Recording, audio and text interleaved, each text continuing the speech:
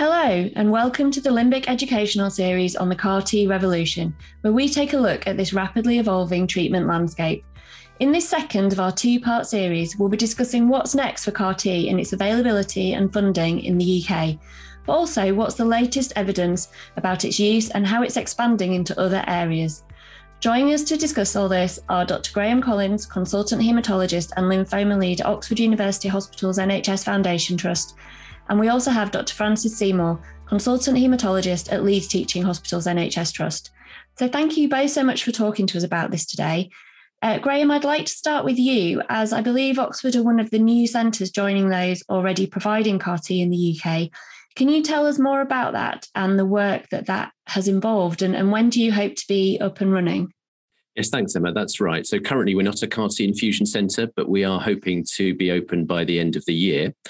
And what the aim now is that every allogeneic transplant centre in the UK will be able to onboard for CAR-T so long as they go through the appropriate governance steps. And there's 23 centres in the last count in England, Scotland, Wales and Northern Ireland. So that's the sort of longer term goal.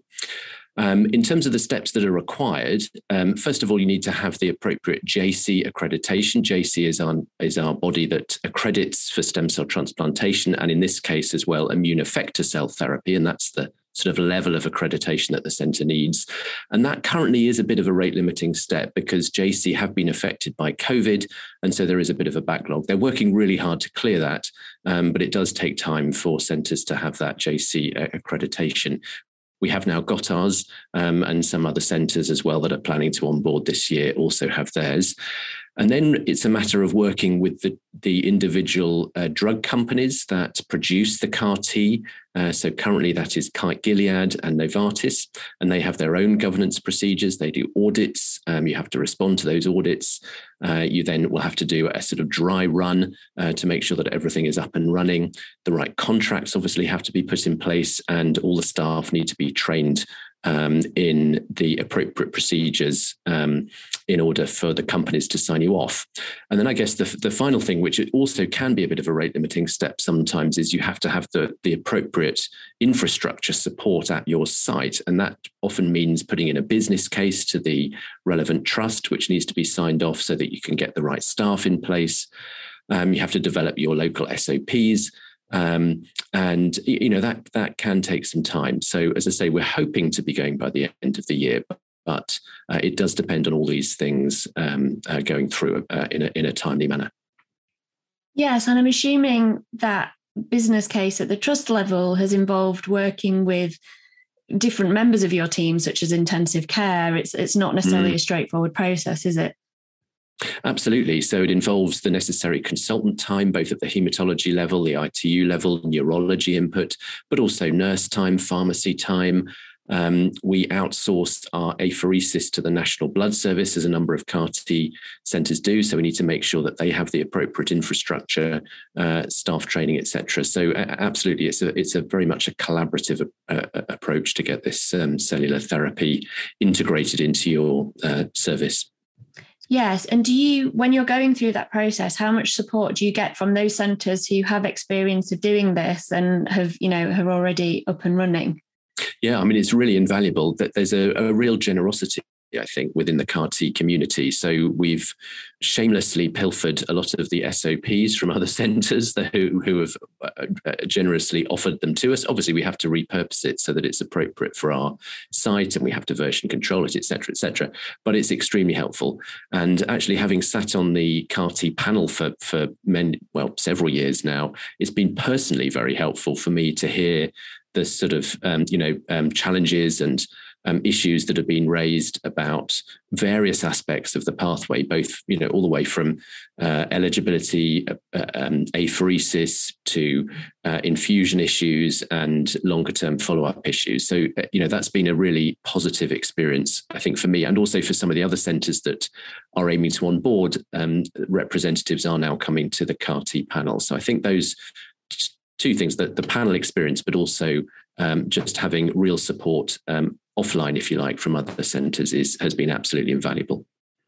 Yes, I mean, Francis, that's quite a good place to ask you something that I was going to bring up, which is this national panel that we talked about in episode 1 that's been set up to decide, who should receive treatment, there's strict eligibility criteria, sort of this very national collegiate approach. Can you see that approach continuing, at least in some form, beyond this sort of initial phase of the CAR-T introduction in the UK? I really hope so, is the honest answer to that. I think the national panel is really valuable for reasons that go beyond just making sure that we're following the eligibility criteria and selecting the right patients. I think, as Graham says, it's a really valuable opportunity to hear experience and to seek expertise from other centres in the country. And the lymphoma team in the UK are so supportive of one another that you do get a lot of help and support from the panel. I think the way the panel operates will change and evolve over time. And already there are many cases that we can authorise in advance of the panel because they're clearly very straightforward. And that gives us more time to really focus on those more complex situations. Then I think the other thing that's really key with the national panel, and probably something that's quite unique to the UK, is the fact that we have patient representation on that panel. And so we're not just hearing from other experts around the country, but we're also hearing that patient voice within the panel. And I think that's really important, particularly when we're facing some of these more difficult conversations, that we've got a patient voice involved in that as well.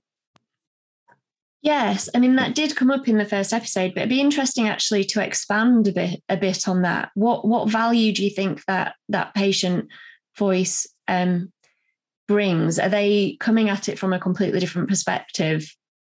It's really interesting, actually, because we're very fortunate, I think, with the representatives we have on the panel, that they are very experienced in advising the panel. They've been doing it for a very long time, and they have a really good understanding of the processes that are involved and the kind of challenges that are facing us as decision makers.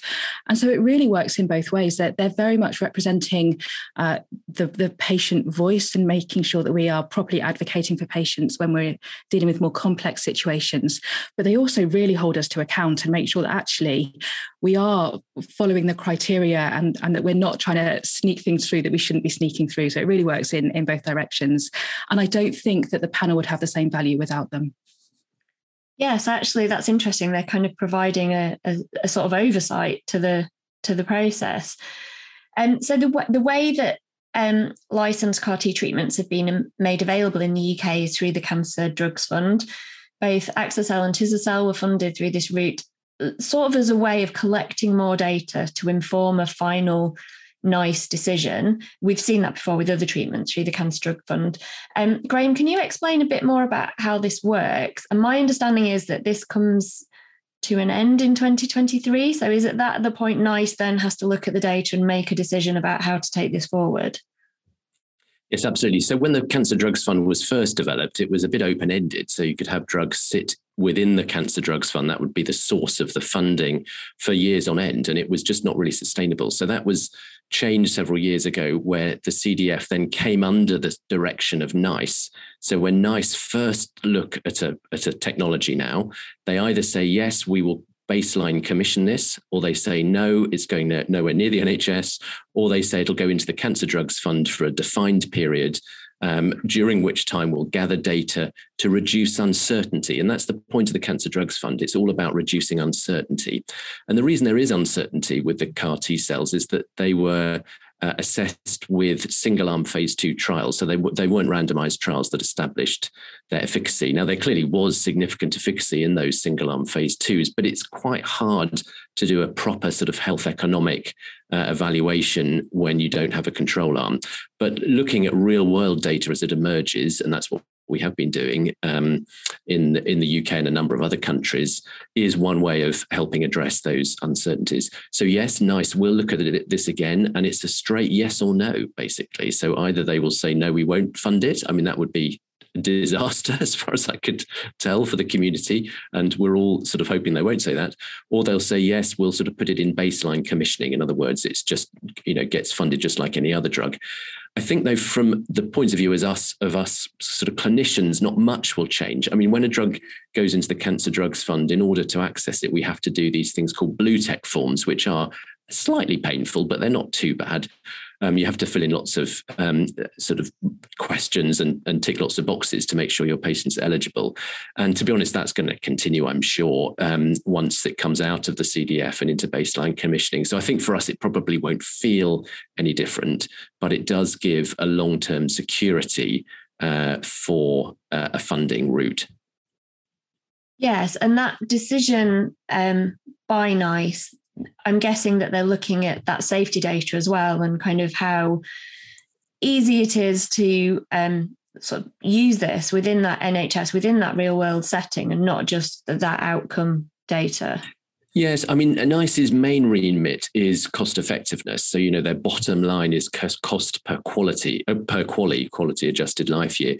That is the sort of main output. But of course, this technology is very different from normal drugs, this cellular therapy. So I'm sure those other factors will come into play. Has this proven to be deliverable within an NHS environment? And I'm sure that answer is yes. I mean, just, witnessing how I think successful the UK has been in delivering these products. So yes, I'm sure there will be a slightly wider remit than other technology appraisals. Francis, I mean, we're talking about evidence. This is a lot has happened in the past sort of 3 years. Can you outline a bit more for us about how the use of these treatments has moved on? What evidence do we have now that we didn't have for those indications that they're currently licensed for? I think the most recent data we had was from Zuma-7. Yeah, so I mean, with all of these products that we're using, the very first setting that you really use those in is the setting of the biggest unmet need. And so in the world of lymphoma, that was always in the multiply relapsed refractory setting. And that's really where the use is established. But the next step has really been to try and look and identify what other patient groups with lymphoma might benefit from these treatments. And as is often the case with these types of trials, the next place to go is one step earlier in the treatment pathway and looking at what is the best option when a lymphoma has relapsed for the first time, and whether using salvage chemotherapy followed by maybe more intensive treatment like an autograft remains the best option, or whether actually that would be a really appropriate place for CAR-T to be sitting. And within that, there are also questions about, can we identify which patient groups within that setting might benefit more or benefit less from this treatment? And Zuma-7 was one of the trials that was trying to address that question, and that was using Axicell. But then we also have Transform, which was the Lysocell equivalent of Zuma-7, and also Belinda, which was the Tisagen equivalent. And actually, all three of these trials published data at roughly the same time. And the data is incredibly complex and a little bit difficult to interpret, and I've got to be honest, a little bit controversial when you hear it being discussed at conferences, because two of those trials gave a very positive signal, suggesting that CAR-T is a really beneficial option in that second-line setting for a selected group of particularly high-risk patients.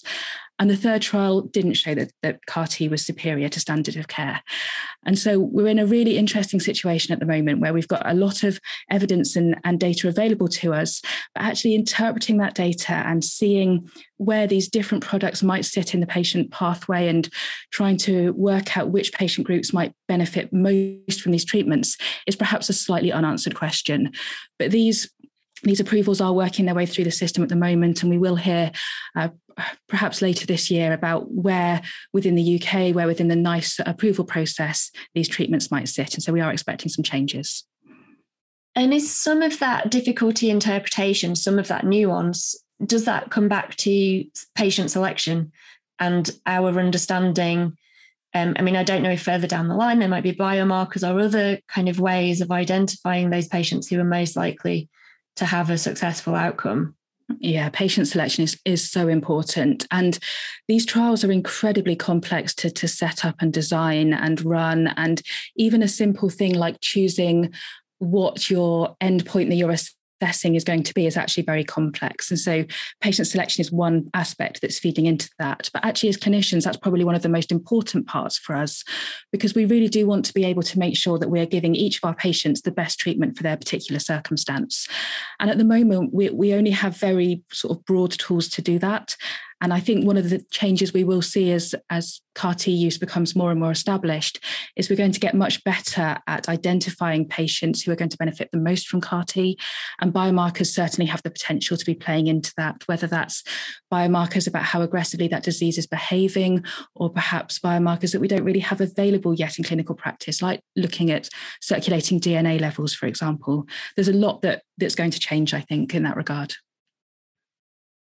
Yes, I mean, this is obviously a very rapidly moving field. And, we've already talked about how the UK has been quite unique and innovative in how the system for delivering CAR T was set up in terms of things like equity of access and data collection.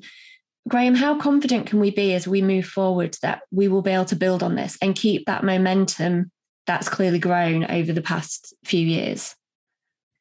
Yeah, I think we can be confident because I think the CAR T community is pretty close knit. There was a UK forum has been set up, which I think had its very successful initial meeting recently. The evidence from our data collection, which is absolutely involves collaboration between all the CAR T treating centres, has produced some really good and practice informing data. So I think keeping that sort of collegiate feel, which I think will happen, and we see that within the stem cell transplant treating community as well, is key. So I think we can be confident that there is going to be a continued momentum within the UK for incorporating these innovations as they arise. And Francis, I mean, there are more CAR T products globally than are licensed in the UK. UK centres more recently have started to use Tecartus in mantle cell lymphoma as well, for example. Liso-cel is another option. Can you see the number of possible treatments here expanding? Oh, absolutely. I think CAR T is here to stay, and I think the number of diseases we'll be able to treat with CAR T is going to continue to expand. The place of CAR T within that treatment pathway is going to continue to evolve. But also, I think things are going to expand beyond just hematological diseases. We're going to see CAR Ts being used in non-hematological cancers, but also in completely non-malignant conditions. So, for example, as a form of immune suppression following solid organ transplantation, or in some of the autoimmune diseases, I think the potential for CAR T use within healthcare and within the NHS is massive. I think it's very exciting as haematologists to be there really at the fore of this.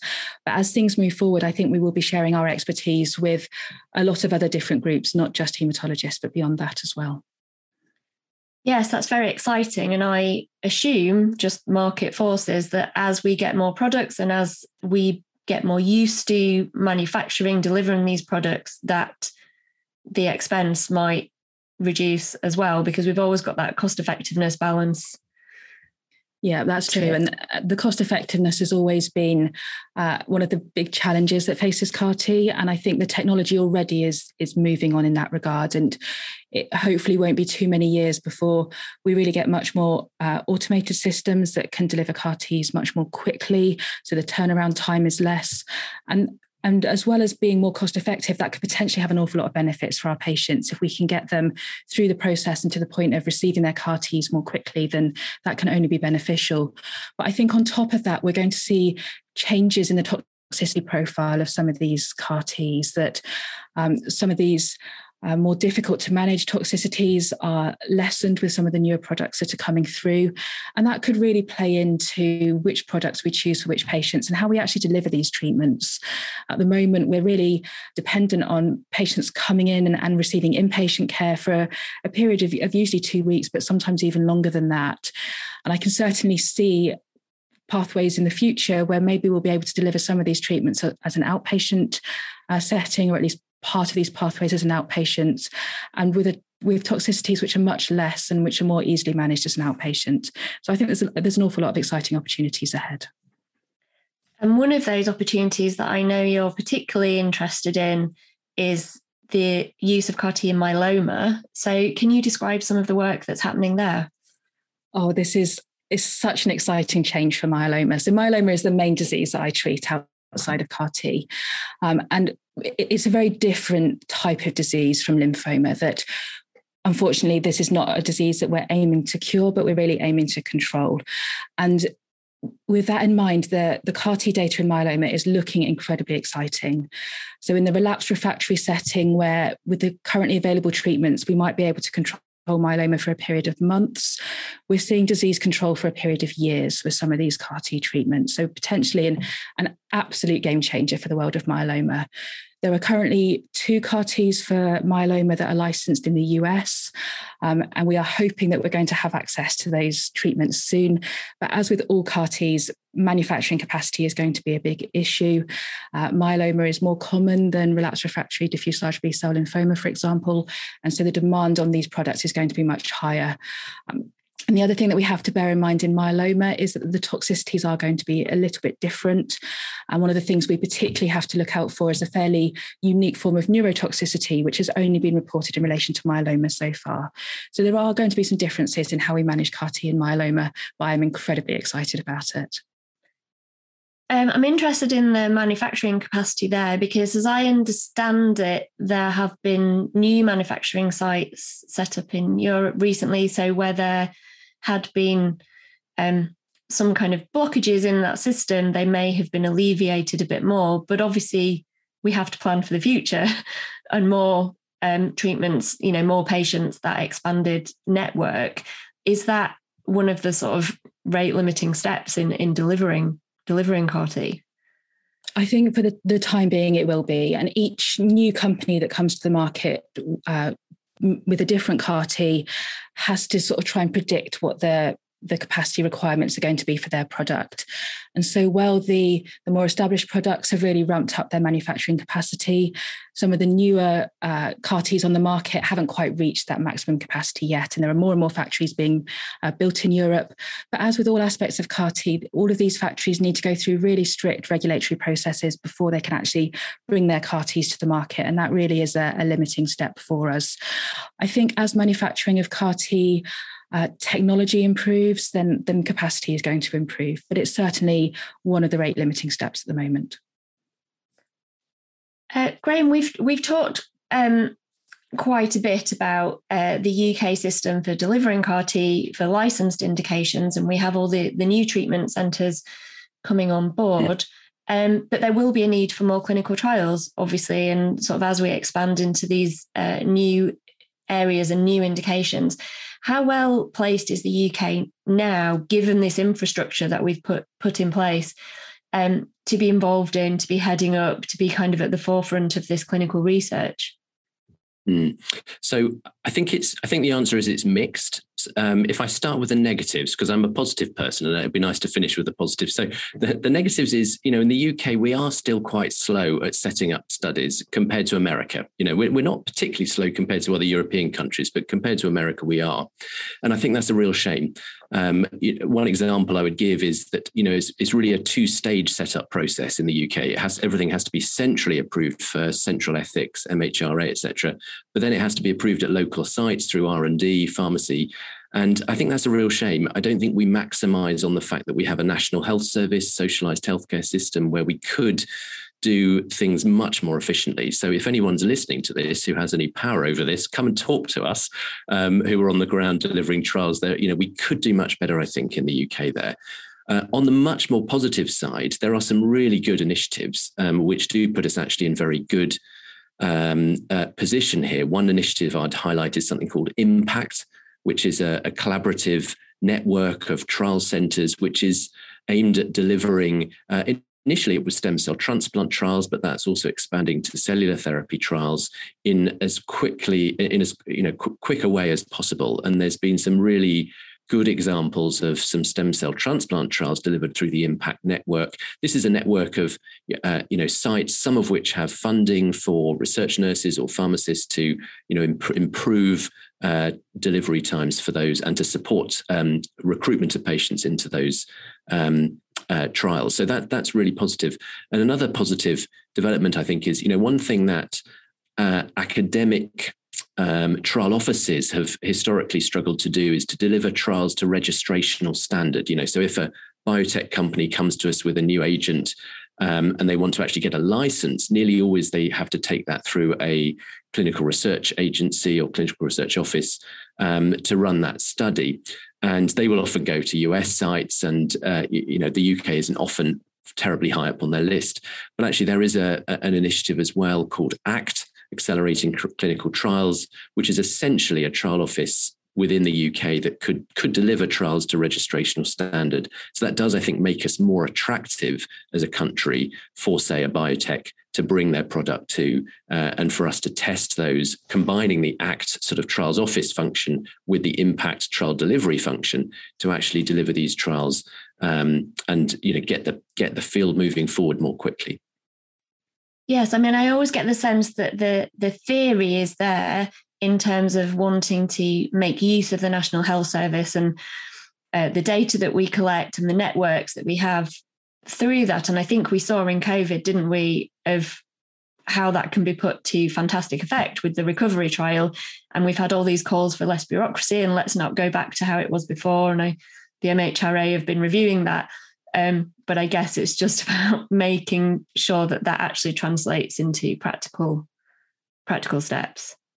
Yeah, no, absolutely. I mean, the recovery trial, from protocol to approval in 9 days, that really did show us what can be done when everybody is focused on the same goal. Clearly, that's not going to be deliverable routinely quite to that extent, but it was proof of principle that we can ease the timelines and smooth the process considerably. Yeah. Okay, fantastic. So to bring this episode to a close, I'd like to ask you both for your predictions. So if, in the past 5 years, there's been so much change in this area. So if we look to the future, where would you expect us to be in, say, another 5 years from now? And Frances, I'll come to you first with that one. I think it's such an interesting question. And I'm really interested in the scientific aspect of CAR-T and how we make and design and manufacture these CAR-Ts. And I'm also a complete geek.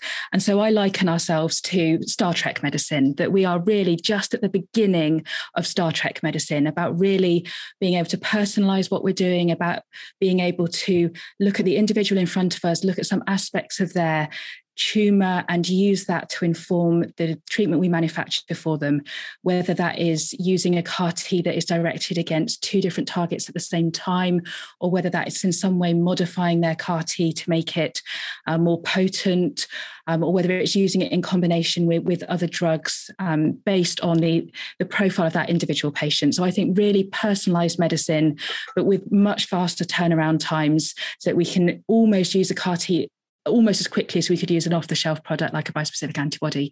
That is what I would love to see. That's a very optimistic vision of the future. I like it. And Graham, same question to you. What would your prediction be for 5 years from now? Yeah, well, I think you have to be a geek to be a hematologist. So there's a lot of us geeks in hematology. I think where I definitely see the future is immunotherapy generally and quite broadly. And Frances mentioned that, there are other immunotherapy agents such as bispecific antibodies, which are going to make a big impact. Certainly on the lymphoma space, which is very much my sort of disease interest. And what I'm fascinated to see is how the combination of bispecifics and CAR-Ts are going to impact the patient pathway. And one particular disease I'm really interested in there actually is low-grade lymphomas. So, CAR-Ts are very active in follicular lymphoma. We're waiting for approvals and hopefully reimbursement in that arena. Bispecifics also are coming along almost at the same time. So at the moment we give, chemo and then it relapse, more chemo. And what I think we'll see quite quickly, so 5 years would be very pessimistic. I think we might even see this within the next year, is at that stage, we may be able to go bispecifics, 3rd treatment, CAR-T, 4th treatment, which would absolutely revolutionize the low-grade lymphoma patient pathway. So I'm very excited to see that development. Well, what a place to end the episode on. So thank you both so much for sharing your expertise with us today. It's been fascinating to hear what it takes to deliver a CAR-T service and how that all works and how it's going to change and revolutionise treatment in this field in the future. We hope you found this series on CAR-T helpful and informative. There is also an accompanying feature looking at the evidence and key trials to date. So thank you for listening to us.